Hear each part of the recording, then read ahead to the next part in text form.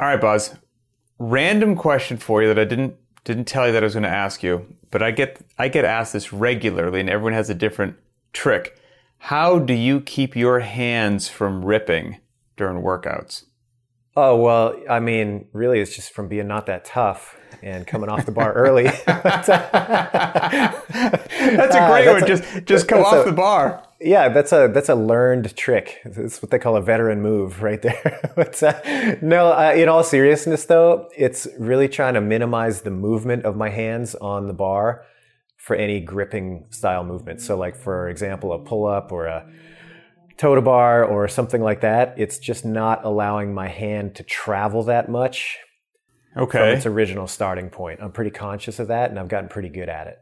So do you do any, like you've got a big workout coming up, do you do any callus trimming, shaving, brushing? Nothing? Nope. No, nothing. I don't do anything these days, really. I mean, if my calluses get like really gnarly, then when I'm in the shower, I'll file them down a little bit, but that's pretty rare. I'd say I do that twice a year, maybe. Okay, interesting. Yeah. If I know I've got some good pull-ups coming up, and I actually just did Lynn the other day. Oh, I saw that. You had a pretty monster score, my friend. I appreciate that, but I was also shocked by some of the numbers other people put up. They're crazy. But yeah. Before that, at old school, I don't know if this is barbaric or whatnot, but toenail clippers. I just chunk them out with toenail clippers, and it works fantastic. And if I do that, I've got no worries at all being on the pull-up bar. But you know, that's something it took me a while to learn. I've had some horrific tears, which through lessons learned, I figured out how I could minimize that. And that might be something that somebody would say is more of a veteran move, or you figured it out, which kind of leads well into what we're talking about today, which is going to be beginner athletes, intermediate athletes, advanced athletes, and more importantly, how each of those categories measure progress, right? Yeah. Well, and what a segue. That was well done. From calluses to categories. Did you like that? A veteran move. I ripped more as a beginner than I did as an intermediate. Now, hopefully, years later, I mean, I rip very infrequently. So, yeah, you know, when we were chatting about this earlier, you said that you've got the beginner as, you know, you're a fresh, brand new athlete. Then you have kind of novice and intermediate lumped together. And then the final category would be the advanced, or let's call it the late stage CrossFitter. So when you have these three categories in your head, are you associating, for simplicity, beginner, intermediate, and advanced with certain time windows, meaning the beginner has been there 0 to 6 months, intermediate a little bit more? How are you breaking those up in your head? Is it time? No, it's even simpler than that, man. It's a sub 5 minute Fran it's it's not quite that way. The way I approach that is kind of big, broad categories, and it doesn't necessarily always import the same way to every individual. So, you know, somebody might be in the beginner phase for a lot longer than their friend or somebody else who's coming from a different background.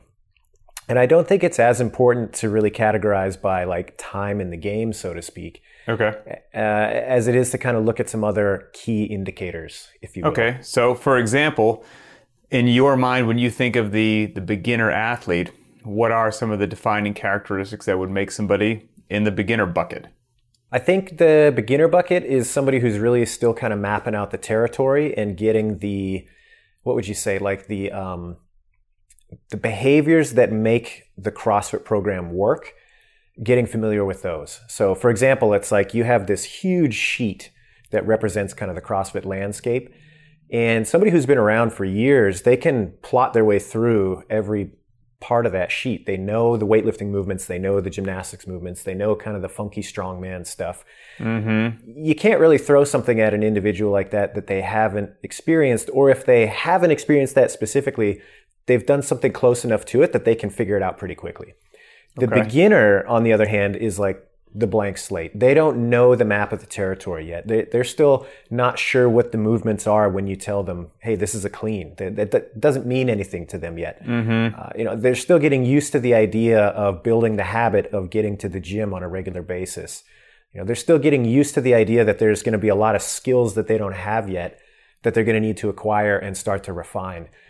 So to me, that's what really kind of defines the beginner more than time spent is, okay, how much of a map of the territory do you have right now?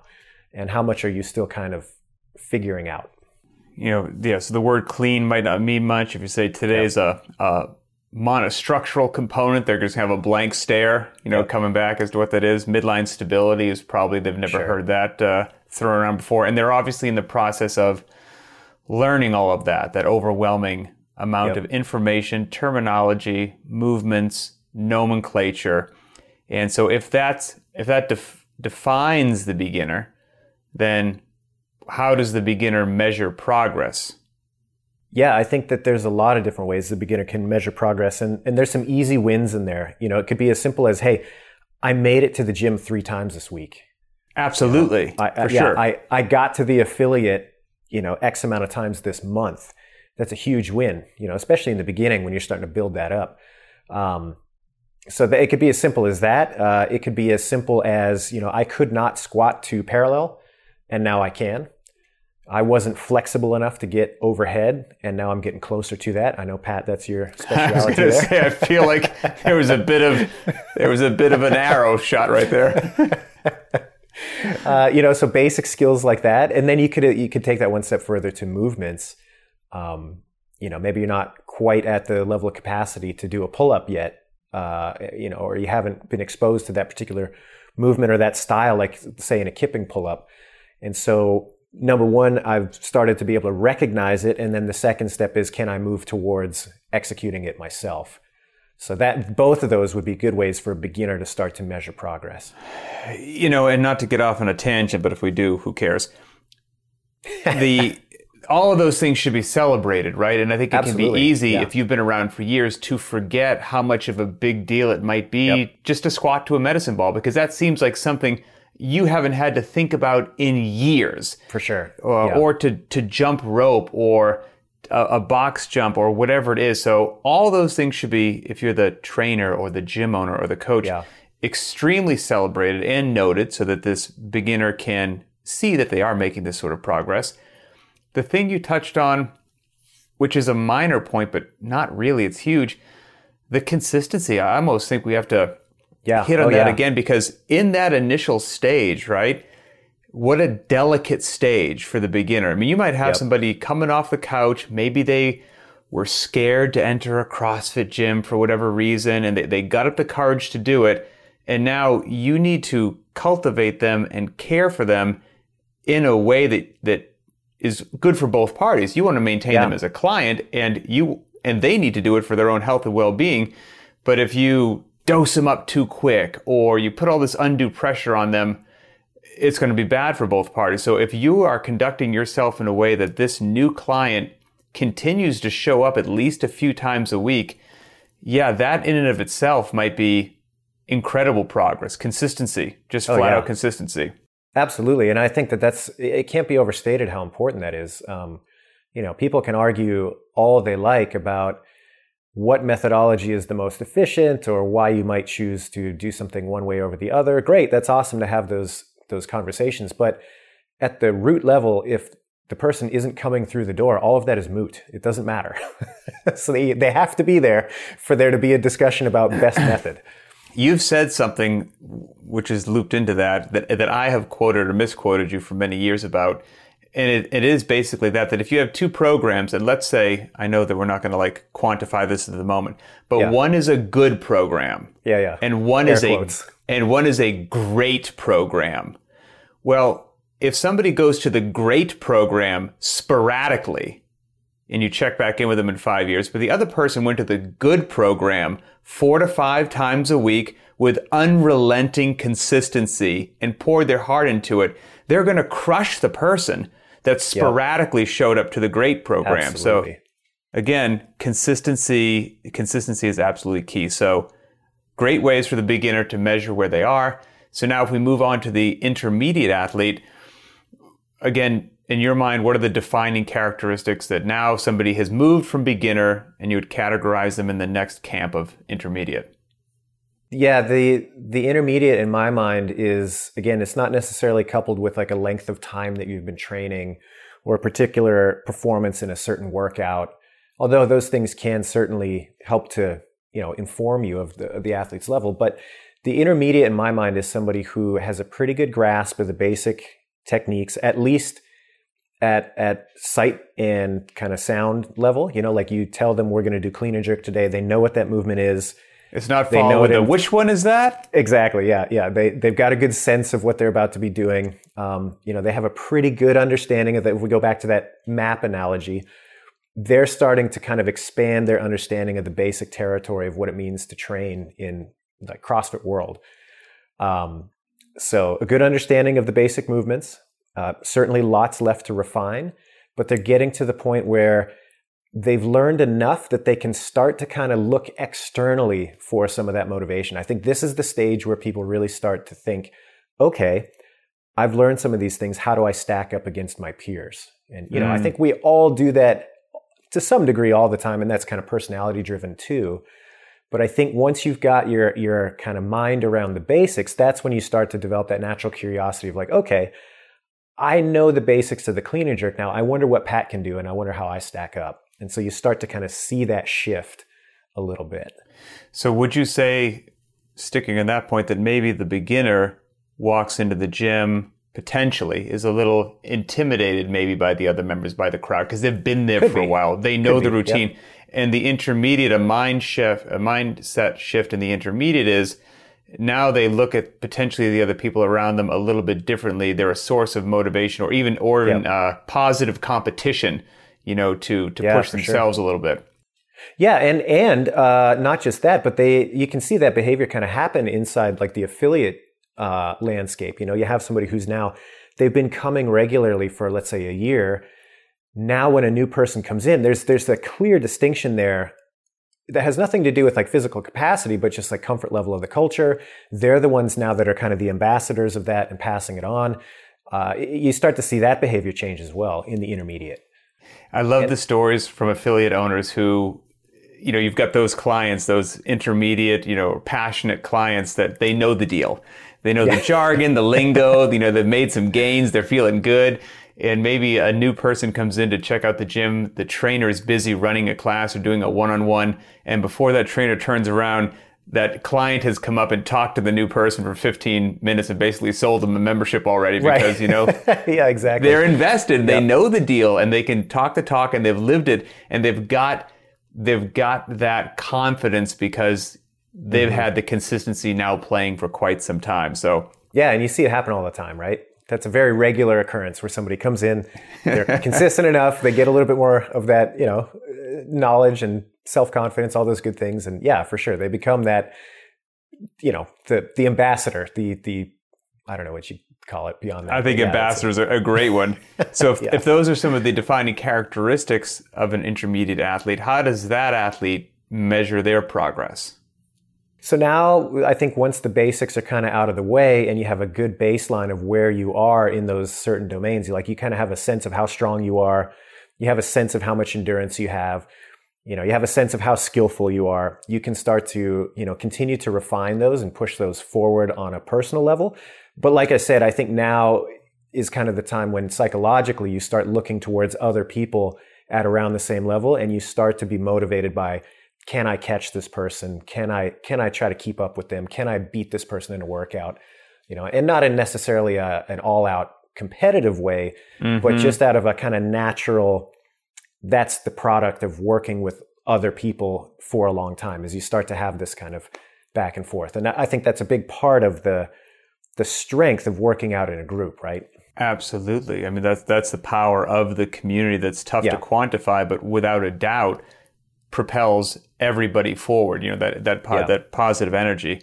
And you see that develop even virtually, right? Like even if you have people that are training in their garages or whatever, more than likely they have the Beyond the Whiteboard community, or they have, the CrossFit main site or whatever. They find a pocket of people, even that they might not be training with physically together, so that they can kind of bounce off of and determine like where they settle out to some degree. And that, once again, links back to, if you have that, you're going to have more consistency. If you have more consistency, you're going to have more results, happier clients, and round we go. Yeah, and then eventually, it's some undetermined period of time, some folks are going to arrive in this glorious oasis of the advanced athlete, the high-level athlete or CrossFitter. So what are these mystical creatures that, are they walk on water, they beyond coaching? I mean, what's their deal, some of their characteristics? Well, Pat, all you have to do is just look on your screen right now, and I think you... Must be at you, not me. Oh, come on. In my mind, again, if we're kind of playing along this theme of decoupling stage of advancement with raw performance, you could certainly look at just the performance metrics, and you take somebody like a CrossFit Games athlete, and you're like, obviously they are advanced because across the board, they perform to a crazy level of consistency and just raw output. Doesn't matter what you throw at them, they're going to excel. So surely that is going to be the hallmark of somebody, if you're just looking at performance, that is advanced. On the other hand, though, I think there's plenty of room for categorizing people as advanced that are never going to turn any heads if you're looking only for that CrossFit Games level of performance. So for example, I'll use you as a great kind of foil. I think that you would absolutely, under this kind of mentality, be categorized as an advanced athlete. You understand all of the movements. You've got pretty good technique across the board. You have no major gaps in your fitness. Certainly you've got preferences and things that you are better or worse at. Right. Everybody does. But at the end of the day, like, I could text you a workout when we're done this podcast, and there's a very slim chance that I would pass something along to you that you either A, hadn't heard of, or B, wouldn't be able to do, or C, wouldn't understand. Sure. So that just the overall baseline understanding, the nomenclature, the environment, all the nuances, those are baked into a level now that they're second nature, whatever it happens to be. Exactly. And I think you could even take that one step further and say, let's take that example of me texting you a workout. And, I think a hallmark of somebody who is advanced also understands their own limits and whether or not what they are presented with is going to be viable for them. So if I text you this monster workout, and without prompting, you can analyze it and say, okay, I think I should do X, Y, and Z to be able to do this at my level and get something out of it. I think that's the hallmark of a pretty advanced person, because the beginner, they won't have that skill set yet. The intermediate, maybe they're getting closer, but they'll probably make some choices that aren't going to be as well informed. But the advanced athlete can look at this and say, yes, this is totally appropriate for me, or no, here's how I'm going to change it, and it's going to be better than the original. Oh, for my situation. I like that a lot as one of the hallmarks, because that speaks to an actual understanding, right? I mean, there's that whole teach a man to fish or give him a fish, right? I mean, so as you're coming up as an athlete, the coach is continually, ideally, feeding you information about what is appropriate for you in the workout, because they start to know you a little bit better than you do. Like, we're going to rein you back in on this one, Chief. You know what? You need to stick with prescribed, and you're going to go for it. And then when you get to the point now that you are making those decisions for yourself and they're correct, because your ego is not getting in the way. So you have the knowledge of self, the knowledge of the methodology, the understanding of weightlifting, gymnastics, monostructural, and different time domains and rep schemes, to in an instant, you text that workout and the loading's 185 going overhead, and I'm like, nope, that's not going to happen. I'm going to do 135, and that's going to be right where I should be. That's a beautiful place to get to, and a place that it doesn't come quick. So almost regardless of some of these other skills, you haven't mentioned skills yet. It's not like you said, you know what the barrier is? If you can walk on your hands and do a strict ring muscle up, you are an elite level, you're an advanced level athlete.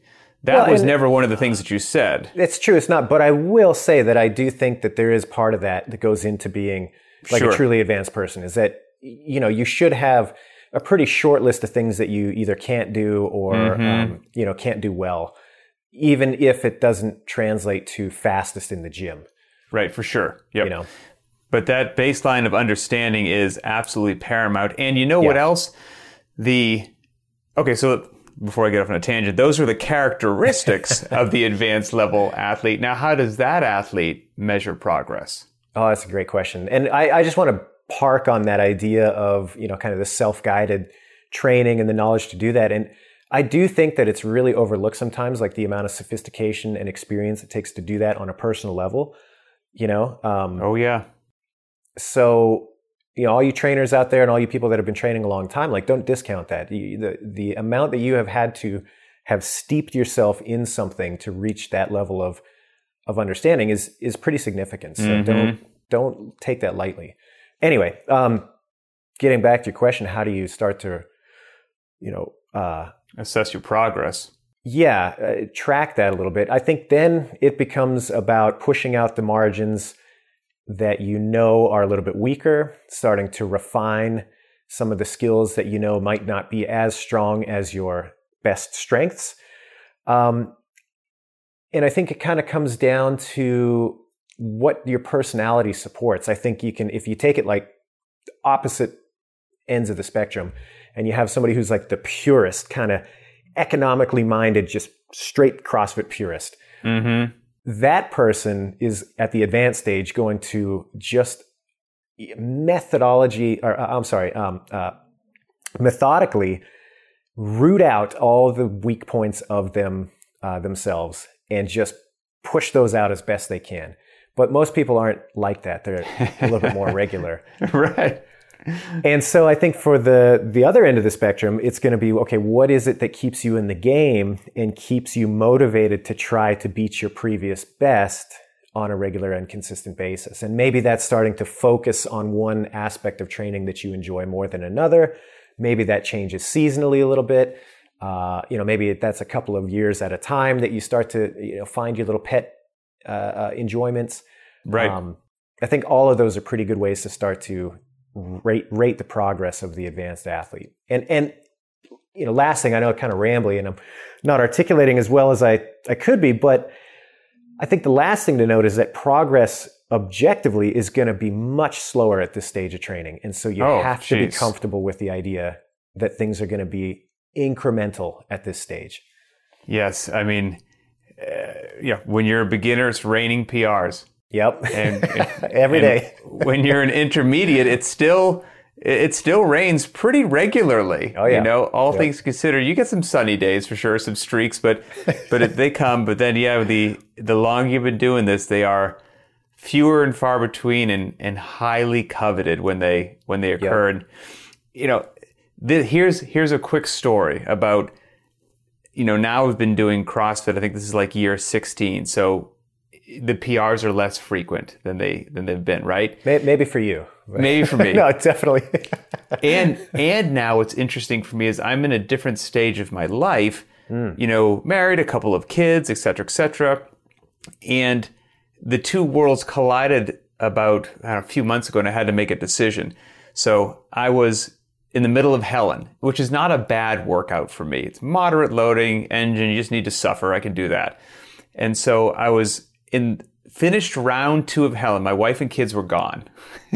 And I looked at the clock and I can't remember what it was, but, you know, I did the quick math in my head and I said, ooh, if I can hold on to this pace, not even accelerate, but just hold on to it, I'm going to sneak in like a 3-second PR, which in year 16 is a big deal. Oh, yeah. And so I take off on the 400 meter run. I hit my 200 meter turnaround point.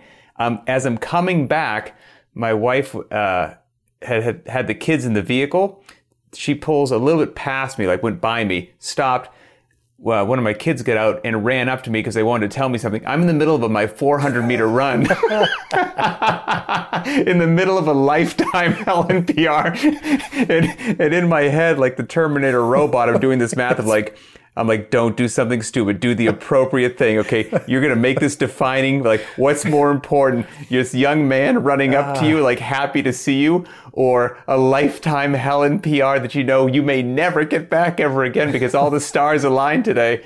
And, I'm happy to report that I did the right. I stopped, gave him a little hug. We had a chat. He wanted to tell me about something. I can't even remember what it was, but something that took it was like a 30, 45-second little chat. And then he hopped back in the car and then I jogged back in and got, like a minute and a half slower than, what I was going to do. But what's funny is I was probably a whole lot more selfish when I was younger. That would have greatly bothered me many years ago.